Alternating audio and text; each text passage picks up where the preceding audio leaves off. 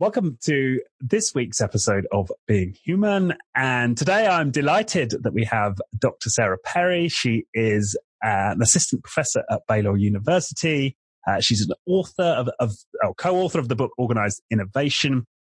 She is a specialist in employee stress and well-being with a particular focus on remote working. Sarah, welcome to the show. Thank you. Thanks for having me. Well, the timing is quite something to be talking about remote working in the midst of a global epidemic. So this is very much a hot topic globally right now. Mm-hmm.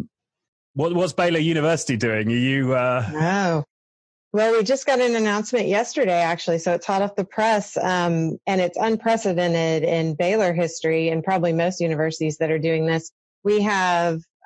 We're currently this week on spring break. And so I think one of the fears is the students are all going away to spring break and coming back, and who knows where they've been and what they've interacted with in terms of germs and virus spreading. So they extended spring break another week, which puts us at a 2-week spring break.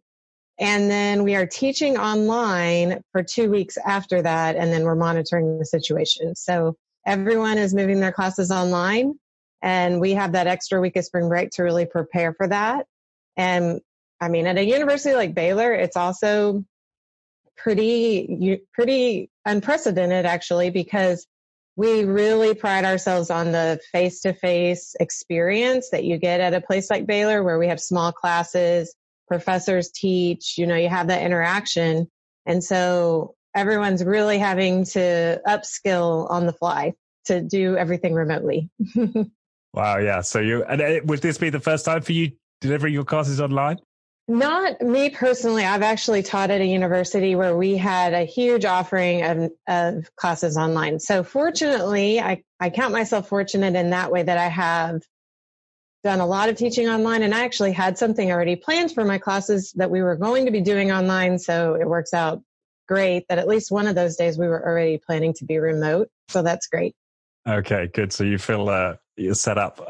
Yes. Yeah. It won't be too big of a deal. Right. In fact, I'm in a similar situation. We've got a physical workshop planned next week that I'm running, and there's this in my mind, do we switch that to be online? Yes. Yeah. Question for a lot of people right now. Right. So, you gave me a whole stack of academic papers before this interview, which I was very grateful for, and opened my eyes to this. Yeah, all of the possible questions that sit around this topic of remote working, which are far-reaching, aren't they? Certainly for me when I looked at it. Yeah. But your focus on stress and well-being. I mean, I know there's an enormous amount of research. I wonder if we start with, what are the key threads that emerge in those areas of stress and well-being as it pertains to remote working? And then maybe we can sort of dive deeper. Sure. Yeah. So one big take-home point that always comes up in terms of employees doing well when they work remotely, and when I say doing well, that means in terms of their health and well-being, but it also means in terms of their productivity, their satisfaction, the intention to continue in that job and in that remote work arrangement. Autonomy is number one. So you may have seen in some of those papers, and I commend you on reading all that academic jargon and everything. The autonomy is really the discretion given to an employee to operate independently. So if you are going to let someone or require someone to work remotely, the research is very clear that you have to give them freedom and discretion to make decisions on their own and to determine how to arrange their workday, how to arrange tasks, how to do the things they need to do to get the job done. So that's number one. And a lot of research supports that. A recent study, though, that I published on this found that there are individual differences in how people react to autonomy. So my number 2 point is really that you have to consider the individual employee and how they are going to react to the aspect of being remote and also the aspect of being left on their own. So if you are giving someone freedom to make decisions, you have to think, are they actually equipped to make those decisions? Have I given them all the resources they need to make those decisions well and to function well away from the office? And then in addition to that, and one paper that probably you looked at was the emotional stability paper on, there's a personality trait called emotional stability that is about really the extent to which you ride the roller coaster of emotion. So do you feel when something's stressful, like things going on in the world right now, do you feel that emotion with all of your being? And do you really ride that roller coaster of emotion? Or are you pretty even keel, or are you somewhere in between? And so people who are less emotionally stable, and that's not meant to be a detrimental term at all. It's just, do you ride those emotions more fully? Do you feel those emotions in more extreme ways? Those people may have more trouble dealing with the autonomy when they have a high level of autonomy, and then they are also left on their own to work remotely. So it's really important to equip those people, especially, I mean, everyone, but particularly those that are going to be really stressed out by being left alone or being at a distance from everyone and not able to manage. So those are some of the big points. And within that, you hear another theme emerge, which has to do with what are the needs that your workplace meet that you no longer will have met at home. So you have to think about the interaction you have at work and how can you meet that need in other ways, because we all have a need for interaction to whatever extent our personal differences may dictate that. But that's one of them. The autonomy is another need that we all have, but we see that some people actually get more stressed out the more they have, particularly when they're also left on their own. So we have to think about the needs and meeting those in other ways and the individual differences we have in how we're going to deal with that remotely. Right. But okay, so but is it the opportunity that we have when we work remotely to give people more autonomy that potentially gives people an increase in job satisfaction? Is that what we're saying here? Yes, in general, for most people. So we just have to realize, I guess from a manager standpoint, I think checking in and knowing and trying to know how our employees are doing when they are remotely working. So just keeping a pulse, our finger on the pulse with how they're doing is important. I think that's the main lesson. Absolutely. Most people will do better because they want that freedom. And in addition to that, it helps us manage our lives better. So when we have the discretion to decide when or how or we're going to work and how we're going to save time, not by not having to go to the office, we save a lot of time, which helps us manage our lives in general better. On a break, I can go throw a load of laundry in versus standing around chit-chatting about nothing with my coworkers, which is also something that's good and meets a need for me, but I can really manage my home life better when I work at home.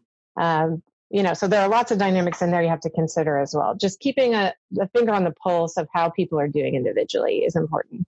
Right. But one fascinating study I saw, it was only one that was cited, was that actually the relationship between worker and supervisor, using the language, was actually improved, potentially improved through a remote relationship. I thought that was fascinating because that seems highly counterintuitive. That would be something you would expect to decrease. It is counterintuitive. And there has been some, people express fear about being looked over for promotion and losing some opportunities because they're out of sight, out of mind.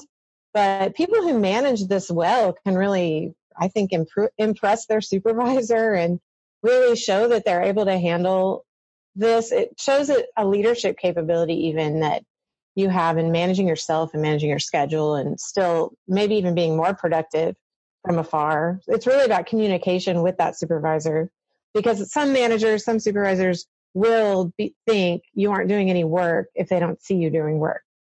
But I don't think that's the vast majority, and maybe I'm being overly optimistic. I think people are pretty reasonable. More people are pretty reasonable about this, but it is up to the remote worker to communicate proactively. Right. And technology plays a role here, because I saw in another paper that the extent to which people had access to the right technology made a big difference, right? Huge difference. Yes. You need the resources to do your work. So if you can't get to certain things because you don't know how to use the VPN to get into your company network, then that's going to be a huge limiting factor. You have to set people up appropriately so they have everything they need from the beginning, and it will be a lot more productive and satisfying for everyone. You have to think about those things up front for sure. And the other thing that kept coming through again and again was and the way they describe it in the literature is this curvy linear relationship. Mm-hmm. So that means, right, a little bit of remote working, is potentially not as good as a medium amount, but then too much remote working is also detrimental. Mm-hmm. So there's a sweet spot in the middle. Yeah, I think that's super interesting to me, because I think personally I relate to that. That really resonates true for me. So that study, Tim Golden and colleagues found that if you work about 15 hours a week, that's really the sweet spot of remote work, which would be about 2 days. So if you consider your work week overall, and if I could spend about 2 days away to be able to do my work uninterrupted, plan, not have to get dressed for work, not have to commute. I can also run some errands. I can use my breaks in a way that help me be productive in my home life and my work life. So I think that makes a lot of sense. And that research was something that I think a lot of people who study remote work found really interesting, that it's too much. I mean, if you do it too much, if you're there all the time, although I've heard different stories from people anecdotally who work remotely 100%, that it's harder to meet those needs I mentioned earlier. So you can't interact with people as easily. Of course, you can do conferences, you can do video conferences, stuff like that. You can meet people for lunch or coffee, but having automatic access to people is severely limited if you are 100% remote, and other things. But I do think that the people I've talked to who are 100% remote, who anecdotally say, I love it, I would not want to do anything else, I think they have probably set themselves up in a way that they have all the needs met. They have all the technology they need. They can function really efficiently and effectively from a distance. And so they know what they're doing and they can do it well. And a lot of those are also freelancers, I think, contractors and freelancers. So they don't feel like they have to be at an office or in an organization, wedded to that organization. And that might be a personality type factor, right? These are people who don't feel a deep need to belong to an organization potentially. Yeah. We're looking at this one study that we did recently. We were looking at co-working spaces as an alternative. And we looked at, and we're still getting those results, but we think that extroversion plays a big role here, because the more extroverted you are, the more need you have to really be around people, and you enjoy that and you want more of that interaction. So that may be a contributing factor. Oh, that's interesting. And I also saw that there was one study with new products that found that the teams working on new if you were physically together, they were the best performing teams. Those that had met and spent some time together, but then worked virtually, were the second rank, and those who'd only ever worked remotely were the third rank. So it seems that in particular contexts, actually that curve doesn't apply, and really you do need to be together all the time to achieve the best performance. Yeah, for innovation and new creativity and collaboration, you see some of these companies say that they have eliminated remote work entirely because of that. They feel like they aren't getting as much innovation and from the collaboration as they would otherwise.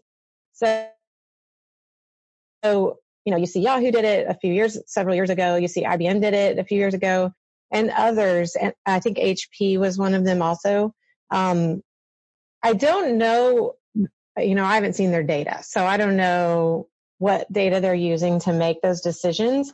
We do know that people work better virtually once they have formed a relationship. So building relationships and some kind of rapport with your coworkers, and especially the team members that you have to collaborate with closely, really, really pays off to do that early on before you are completely remote and out of their mind. Out of sight, out of mind applies there.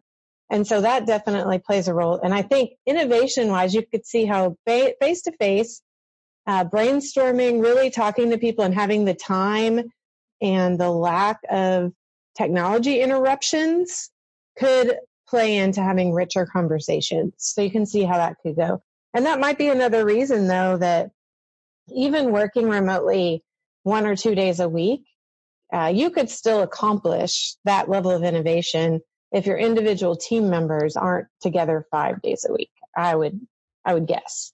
Because if they have those relationships when they need each other, they are able to connect and communicate efficiently, but then, they need some time together also. I even see that in my own co-authors, the people that I work really closely with, the ones that are here with me at Baylor, we're much more efficient because we can have a meeting, we can think through ideas, we might completely change direction on a project, and it all happens within an hour. Versus we're emailing back and forth, we're scheduling a virtual meeting with my co-authors that are spread out all over the world. So you can definitely see that having that relationship, but also having the opportunity to have some face-to-face really does help. Right. And our biology is behind the technology here, right? Mm-hmm. The technology, even, and so one point which I hadn't really considered is even as I talk to you now on this camera, mm-hmm. I'm not quite looking in your eyes, yeah. right? Yeah, exactly. That's true. Yeah. Because I'm looking at you in your eyes, but we aren't connecting directly, right? It doesn't look like it. So yeah, there's something maybe biological, maybe just really underlying in our psyche that does affect. But I think the richer the tools are, the more we can collaborate and be super productive, brainstorming, working together. In my own work, I do a lot of data collection, and then we, have to clean and analyze the data and run statistical analyses. And all of that we can do on our own individually. So, a certain co-author can take that and can work on it. What tends to happen though, I see, is that somebody will take it, we'll get stuck, we'll have a problem and we can't quite figure out how to get past that problem. And then we get distracted with other projects. And because those co-authors aren't down the hall asking us about it, we let it go a little bit longer. And then we might have a call to talk about and try to brainstorm and try to problem solve. Whereas on times when co-authors and I get together to do those steps, we can make it through that entire process in 3 days, where it might take 3 months virtually, just because someone gets stuck, other things come up. We aren't each other's 100% focus. So that's definitely something to consider. And that may explain this data as to why the pure physical teams outperform on new product. Yeah. Yeah. Yeah. No, I could see that. Mm-hmm. Yeah. Although there is some counter evidence there, which I found interesting. One study of Spanish firms, I think it was 157 Spanish firms, they found that the ones that offered remote working did the best in terms of innovation, financial performance. Okay. And so that, but perhaps their new product teams were based, co-located, but maybe they offered remote working where it made sense. So you could that seemed to emerge for me, this possibility that actually in some setups it's really works and perhaps optimizes. Other circumstances, it's actually suboptimal. Yeah, I think actually that probably goes back to the autonomy and having the flexibility to work remotely if you need to or want to. And that in itself, even if people don't use the benefit, people are more satisfied because they have the option. So, you're given that freedom. You can choose what is the best mode for you, and that plays in overall to your well-being and your satisfaction and maybe even your productivity. Yeah. And what about, so that was something that was interesting from a career perspective. So we might think productivity goes up, my job satisfaction goes up, but maybe I'm passed over. What's the research saying on that? So the research says that doesn't happen in general, that's not as big of a risk as people think in terms of they fear that when they go remote. But a huge part of that is that you have to stay in touch and you have to be very proactive and clear about what you're accomplishing. So some people will suggest that keeping clear metrics for yourself of what you accomplish and just to be able to tell your story from a data analytics perspective, not that you're doing these advanced statistics on your own work, but knowing in quantifiable ways what you accomplish and how much not that you're judging or being judged all the time or having to rationalize, but that you are aware of the time you save by not going into the office, how much more productive you are as a result of that, what you've accomplished over the past period of months or year or whatever. And being able to articulate that story for yourself is really important for your career. but also just keeping in touch. So you have to talk to people. You have to reach out. If you can show your face at times, that's great. But being aware that it is up to you to impression manage and to make sure people know that you're working. I think a lot of the downfall from the personal side of things, a lot of remote workers I've talked to, is their family thinks that they don't work, or their friends, because they work at home and they can have the flexibility to schedule lunch, a late lunch, or go to coffee or something. They think they don't work at all. So they think they're just at their beck and call and they could just go do something anytime. And that's so not the case. But a lot of people who work remotely feel like the expectations are misaligned, especially from their family. So they have to just be clear, telling their own story about this is how I work. This is a different way to work. Yeah. And I read that so performance for home workers doesn't necessarily improve immediately. And actually it takes people a bit of time. I thought that's quite an important point. Yeah. To get experienced at working at home. And presumably a big part of that is managing the boundaries with your family. Yeah. Yes. And that may take a bit of time. Yes. And also I think, so there's a few different ways you can take that. Because there are physical boundaries. If you have the ability to have a physical workspace that is separate from the rest of your life, then that's huge. It can really help you. It can help you managing the interruptions that could come from your family, but also could set a clear sign, a clear physical sign that I'm working, I'm in my work domain, I shouldn't be interrupted.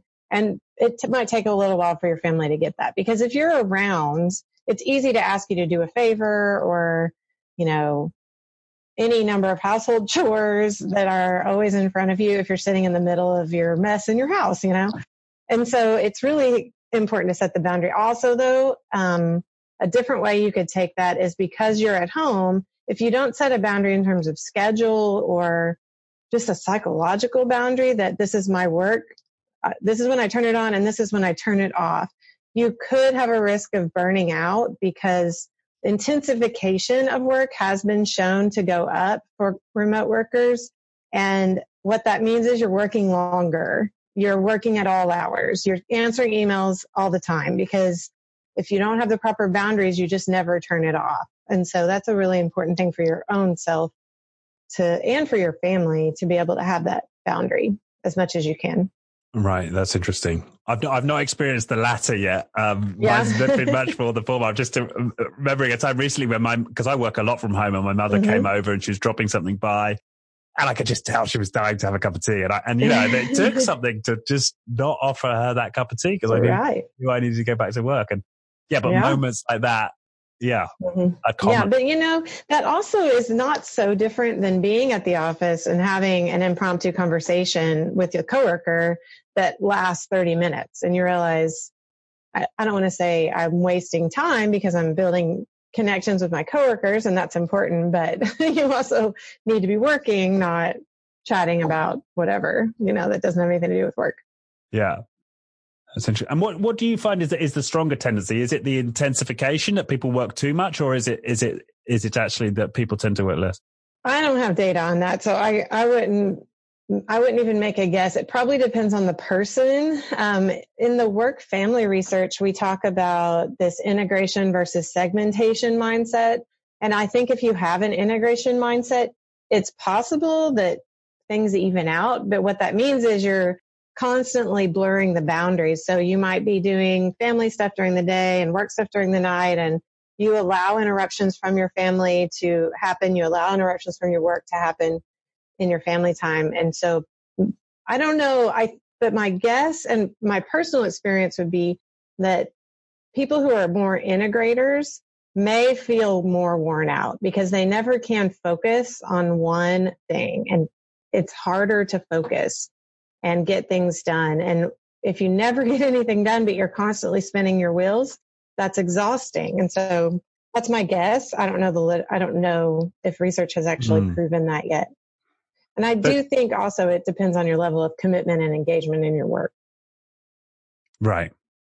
That's going to make, I guess that's interesting, isn't it? So it may be that if you're super committed to your work, you're at a higher risk of intensification, right? Mm-hmm. And putting it all into Yeah. it because you don't have the boundaries of an office space that Right. like, you know, keep that in check. But Right. the flip side, if you're less committed, Mm-hmm. much more at risk of allowing yourself to be interrupted, not working on those boundaries, cyber slacking, as I saw. Yeah, one a of the little bit of papers mentioned. slacking. Yep, exactly. Yeah. That's much more likely to happen at the office or at home. But at home, there are more opportunities to slack off if you are not so committed to your work or not too interested in it. I mean, there was one paper, and probably 8 or 10 years ago now, about being overly engaged. And this wasn't for remote workers, but in general, how being overly engaged can cause more conflict between the work and family role and more burnout. And that makes sense for remote workers too. So you're at a high level of engagement in your work. You want to work. You enjoy working. Your brain sort of goes there all the time. You're thinking about things you're doing at work. And so if you're working at home, it's really easy to blur those boundaries. And it's okay to do it. I mean, it accommodates your life in some way. So that's great to allow, like professors often talk about how the flexibility we have to sort of shift our schedule based on when we teach. And then the rest of the time we do our research. And so I'm able to pick up my kids, but I need to make up that time somehow or I'll never get any of my research done. So I can leave early to pick up my kids, but then I need to later in the evening, you know, then the kind of typical example of professors is often we do our family stuff from 3 to 8 or whatever. And then we have to work again from 8 to 10 or whatever, or 8 to midnight or whatever it is, because we have to get the work done. It just might not look like everyone else. Right. Okay. And then the other type of mindset, so that's the integrative mindset of the people who sort of naturally do that in some way. And what was the other type of mindset then? The segmented or segmentation mindset, okay. Where you really keep things separate. At the extreme, it would be that you don't even talk about personal things at work, that you are completely your work identity. But a more maybe normal side of that would be that you just are very clear about, this is my work time, all I'm doing is working. This is my family time, all I'm doing is working. And so if you do that at home, if you're working from home, you can manage those interruptions pretty well if you can keep them somewhat separate. Right. Okay. Yeah, that makes sense. And now stress was the other part of this. So what's been the finding on stress for people? So when people can't meet the needs that I mentioned earlier, like they don't have enough interaction with people, they don't have another need I didn't mention is we have this need to compare our performance with others so that we sort of know where we stand, that we feel like we're a competent professional. And you don't have as many of those opportunities when you work remotely. Our particular study didn't find big results there, but I still think there's something to be said for social comparison and the absence of that when you work remotely. The other one though was autonomy. So if you don't have those needs met, that leads to that. Those are stressors, and that leads to burnout and other forms of strain. In terms of managing the boundaries and the intensification, that can be a stressor. So if you aren't managing your boundaries well and you're constantly trying to multitask, but that's really, you can't do everything. So managing expectations of all sides well, if you don't do that, that can lead to, that's a stressor, and that can lead to burnout and other forms of strain. In terms of understanding yourself and what you are capable of. So going back to that one particular personality type we talked about was emotional stability, but another one might be conscientiousness. That's a big one in terms of stress, because how we organize our lives and our work depends a lot on our conscientiousness, and how well organized we are might also determine how focused we are and how achievement oriented we are. That's all part of conscientiousness. So that can be a determinant of how much stress you experience as a result of working remotely or not. Again, we haven't found big results there in my research. We haven't seen that remote work is really affected by conscientiousness, but we do know it affects stress in general and how we experience stress. Another one that can be really big demand for remote workers is when a manager micromanages, and that's another form of not allowing enough autonomy. But in general, if you tell someone that they need to work from home, but then don't give them the resources or the freedom that they need to do it, that's a huge source of stress. So we have to be realistic when we're managing these sorts of arrangements, that we give the employees everything they need to do that. So those are some big ones. Right. Yeah. And but is the general trend that it tends to be that people experience less stress if they're given that option? Is that, in general, is it true? Yeah. In general, especially like you said earlier, even just having the option, that's huge so in general, people can manage their work and their life better, their work and their non-work lives better when they work remotely. They have more satisfaction, less exhaustion. So all things being equal, those things can really improve as long as you have some remote work. The one study about the curvilinear effect was really about satisfaction. So having optimal satisfaction happens about at 2 days a week or so. And so after that, you might just feel too isolated or like things are too hard. You need, things at your office or whatever it may be. Yeah. But in general, it's shown to have good effect on our well-being. That's important, isn't it? And so perhaps you'll see. So there could be an upside to the current epidemic then, if people start en masse experiencing job satisfaction. Now, one thing to keep in mind, though, during this epidemic that's going to be unique is everyone may be under a higher level of stress just in general. And so when we're under, we characterize that as demands on our resources. So if you think about, we have resources that, personally in our job. And if we have a big stressful event happening, that is consuming resources, whether it's our attention, our endurance, our resiliency is being challenged because just things are coming at us. So mentally and psychologically, but also in terms of our ability to reach our coworkers, to get work done, to continue to interact as people try to move to a remote work setting. So I think we have to give ourselves a little bit of a break in stressful times like this or any other that we would face, that we're just maybe not going to get quite as much done as we would have otherwise. We're a bit distracted. We're trying to maintain, and it's great that we can maintain the flow of business, even in a situation like this. We need to be grateful if we actually can work remotely and not just not work, and so it's a great thing to be really have gratitude for. And that in itself can build more positive emotion and rebuild some of our personal resources.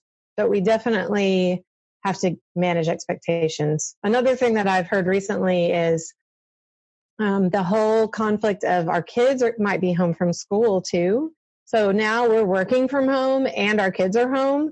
That's way different than a normal remote worker because we have to manage our kids. And so we can't do everything. And like I said earlier with the example about we might have to work after they go to bed or, add on some time because sometimes it is more stressful to try to manage everything. And the kids want your attention and you're trying to focus on something else. And then you get frustrated and then you snap at your kids and then you feel bad. And that kind of vicious cycle might happen if we aren't able to draw the boundaries really clearly because they start to blur if our kids are at home. There are things we can do, I think, to manage the boundaries still, depending on how old your kids are. But that's going to be something to consider.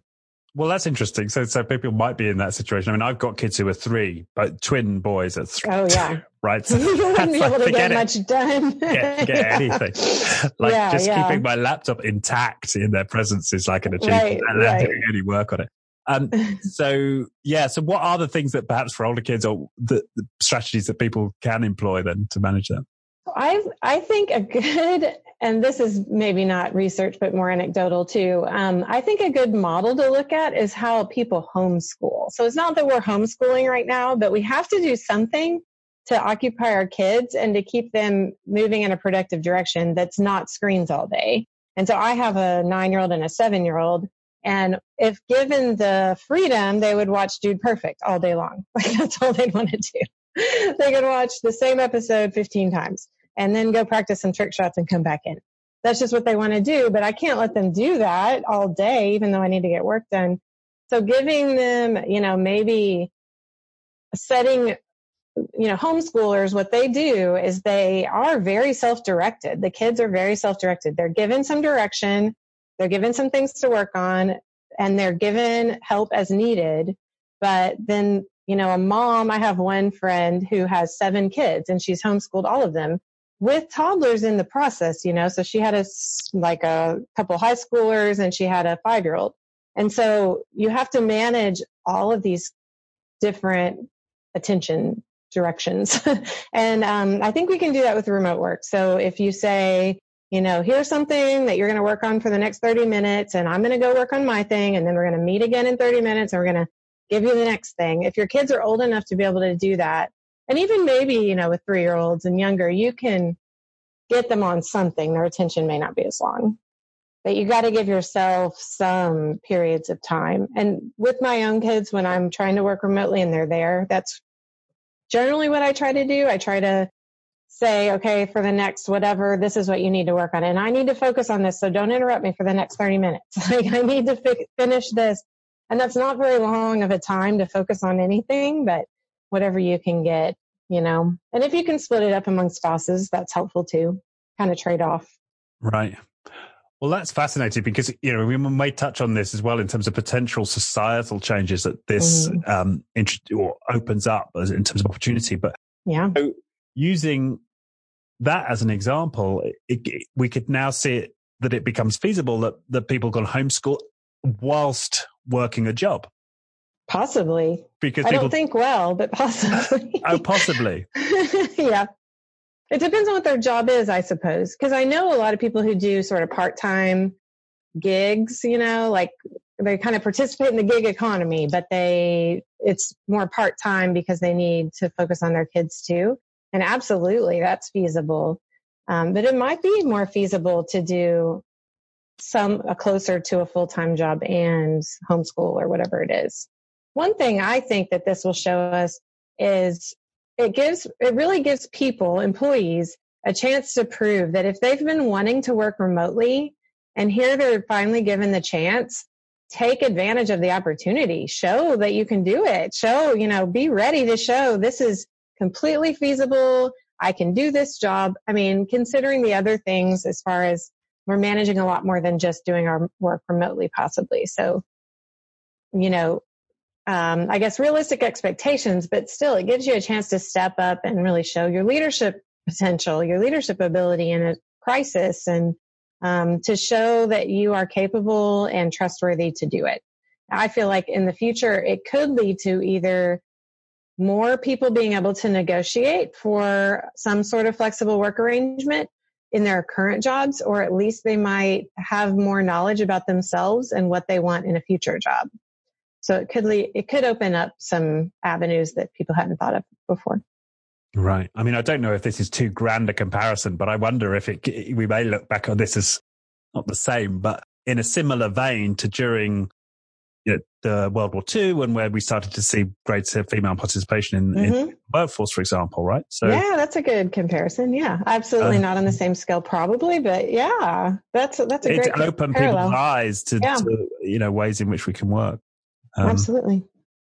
And getting back to, so it may or may not be true then that this opens up a greater opportunity for homeschooling, which I know is on the rise generally, actually. Yeah, right? Yeah, in the States. And also interestingly, something I was reading about homeschooled kids outperform in general schooled kids, which interesting. is I hadn't seen that. Yeah. Right. Although the ones I've interacted with have been highly capable. I mean, they're self-directed from the beginning. So they really are they're just, I guess they manage themselves well. Like when we see them at the college level and they'll say, I was homeschooled, they just can manage so much in terms of directing their own education. It's really impressive.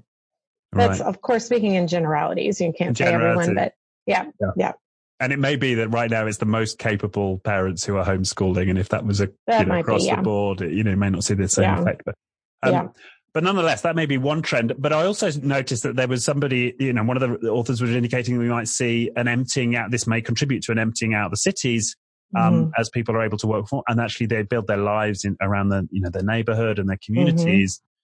And that may be a trend. Is that something you've read up on? I haven't really read on that, but personally, I can resonate with that because I feel like if you are working from home and you live in a suburb, for 10 years, I lived in Houston and I lived in a suburb of Houston.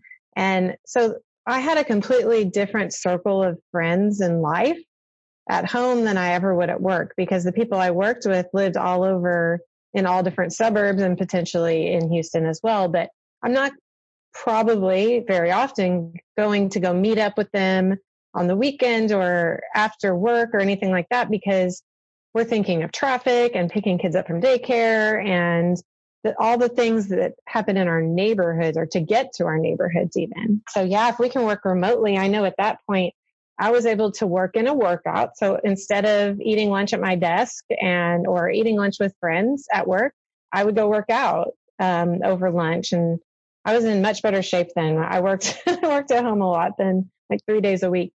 But then there's other things like I can have lunch with a friend that kind of a neighbor, I had more interaction with people that were around me in my neighborhood. So yeah, I think that sense of community could be built up if people are using their flexibility in a way that adds to that contributes to that. Yeah, that's important, right? It still takes discipline and the motivation to get away from your desk and go do it. So right. Yeah, that's important. Right. And that was, you touched on being in better shape. I also noticed that there was one study suggested people eat better. Oh yeah. They're not eating the kind of takeaway crap. Yeah, they're eating at home and made food. Yeah, so. I've heard another study talked about saving money too, and that contributes to it because you might not have to do as much dry cleaning, but you also can eat better because you're eating at home. So yeah, there's all those other benefits like that. Yeah. That's this is painting quite a exciting picture for the future. And I wonder, I mean, this may be too much of a leap, but what I noticed here in the UK, we recently saw studies of an increase in people's loneliness and isolation and suicide rates even.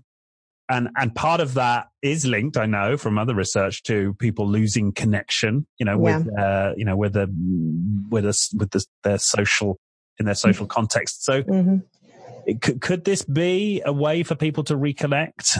Or is that too much? I think only if they use it well, because one of the biggest concerns of remote work is isolation. And so I've mentioned, using your flexibility to set up time with friends and time with people that you can connect with, coworkers or anyone.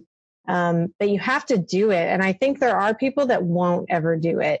So people that tend to be really isolated probably will be even more isolated if they're working from home. So it could even exacerbate this issue. It could. And research has shown a concern for that, for sure.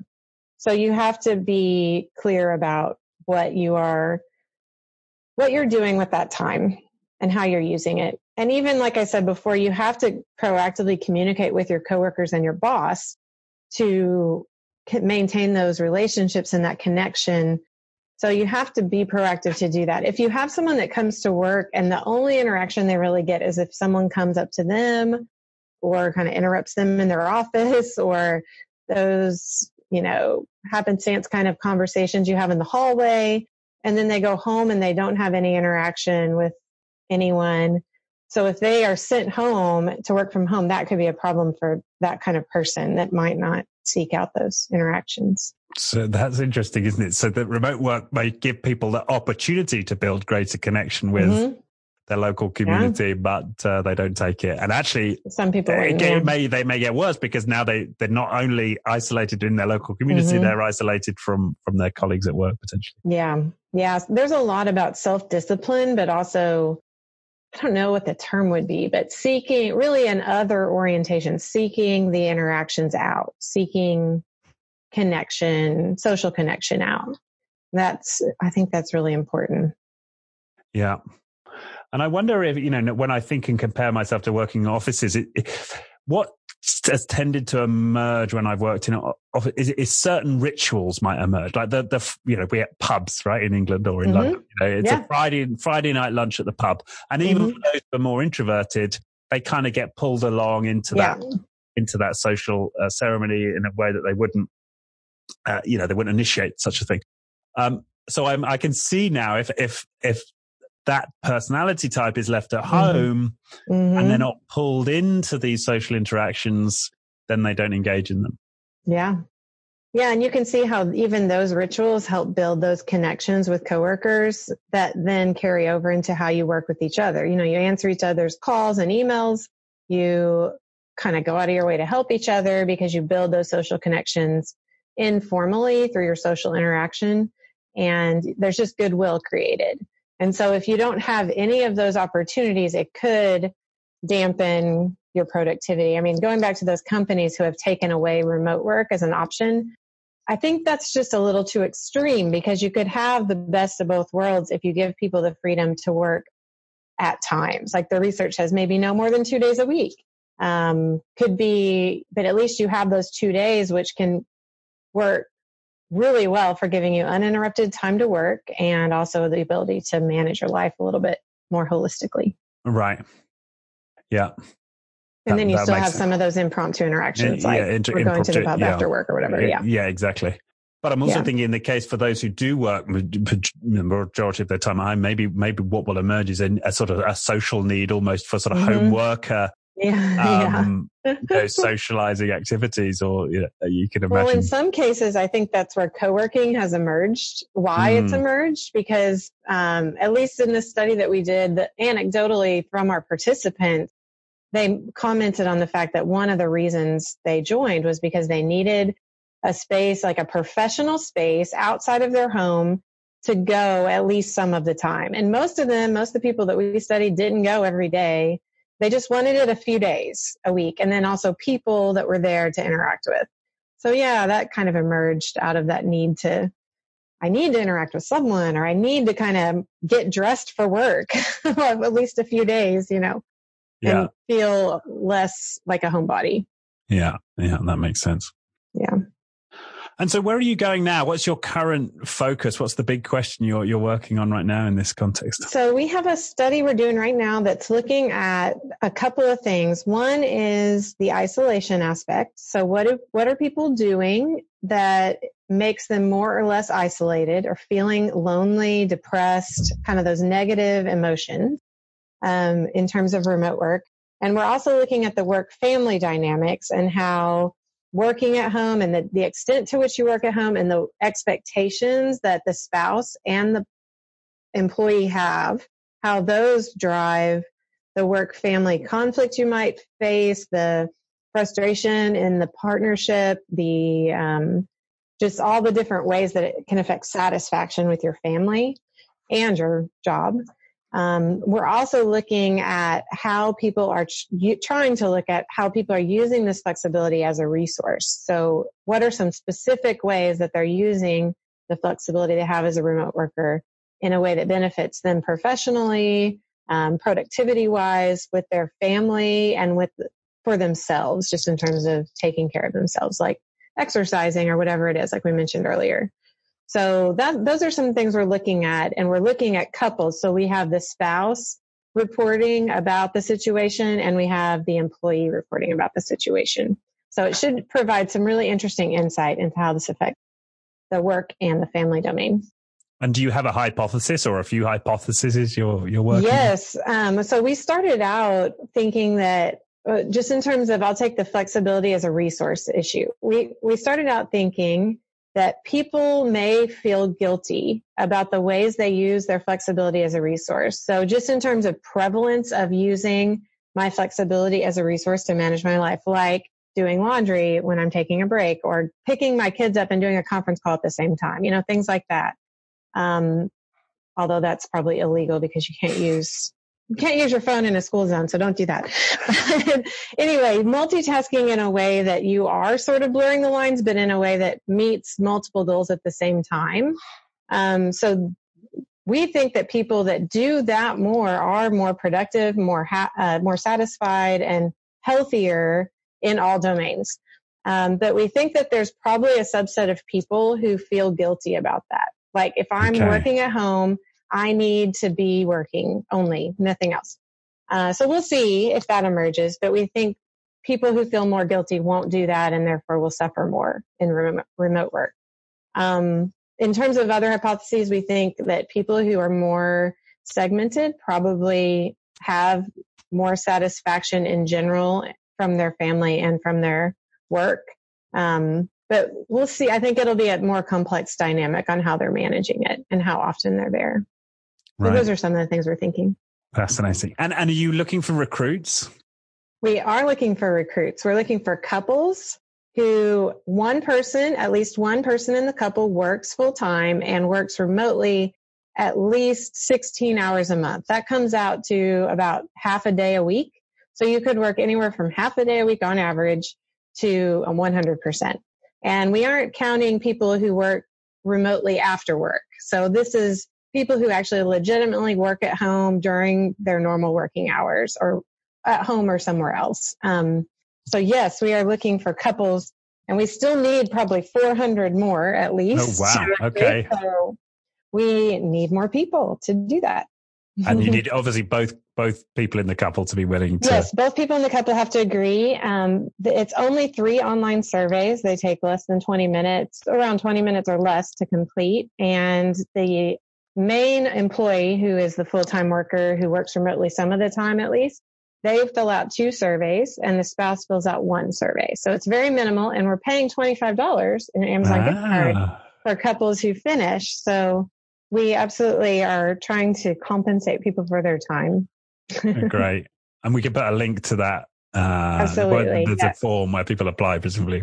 Yeah, absolutely. We can put that in the description. Right. Yes. And for people listening to that, what if they just search Baylor University? What would they do?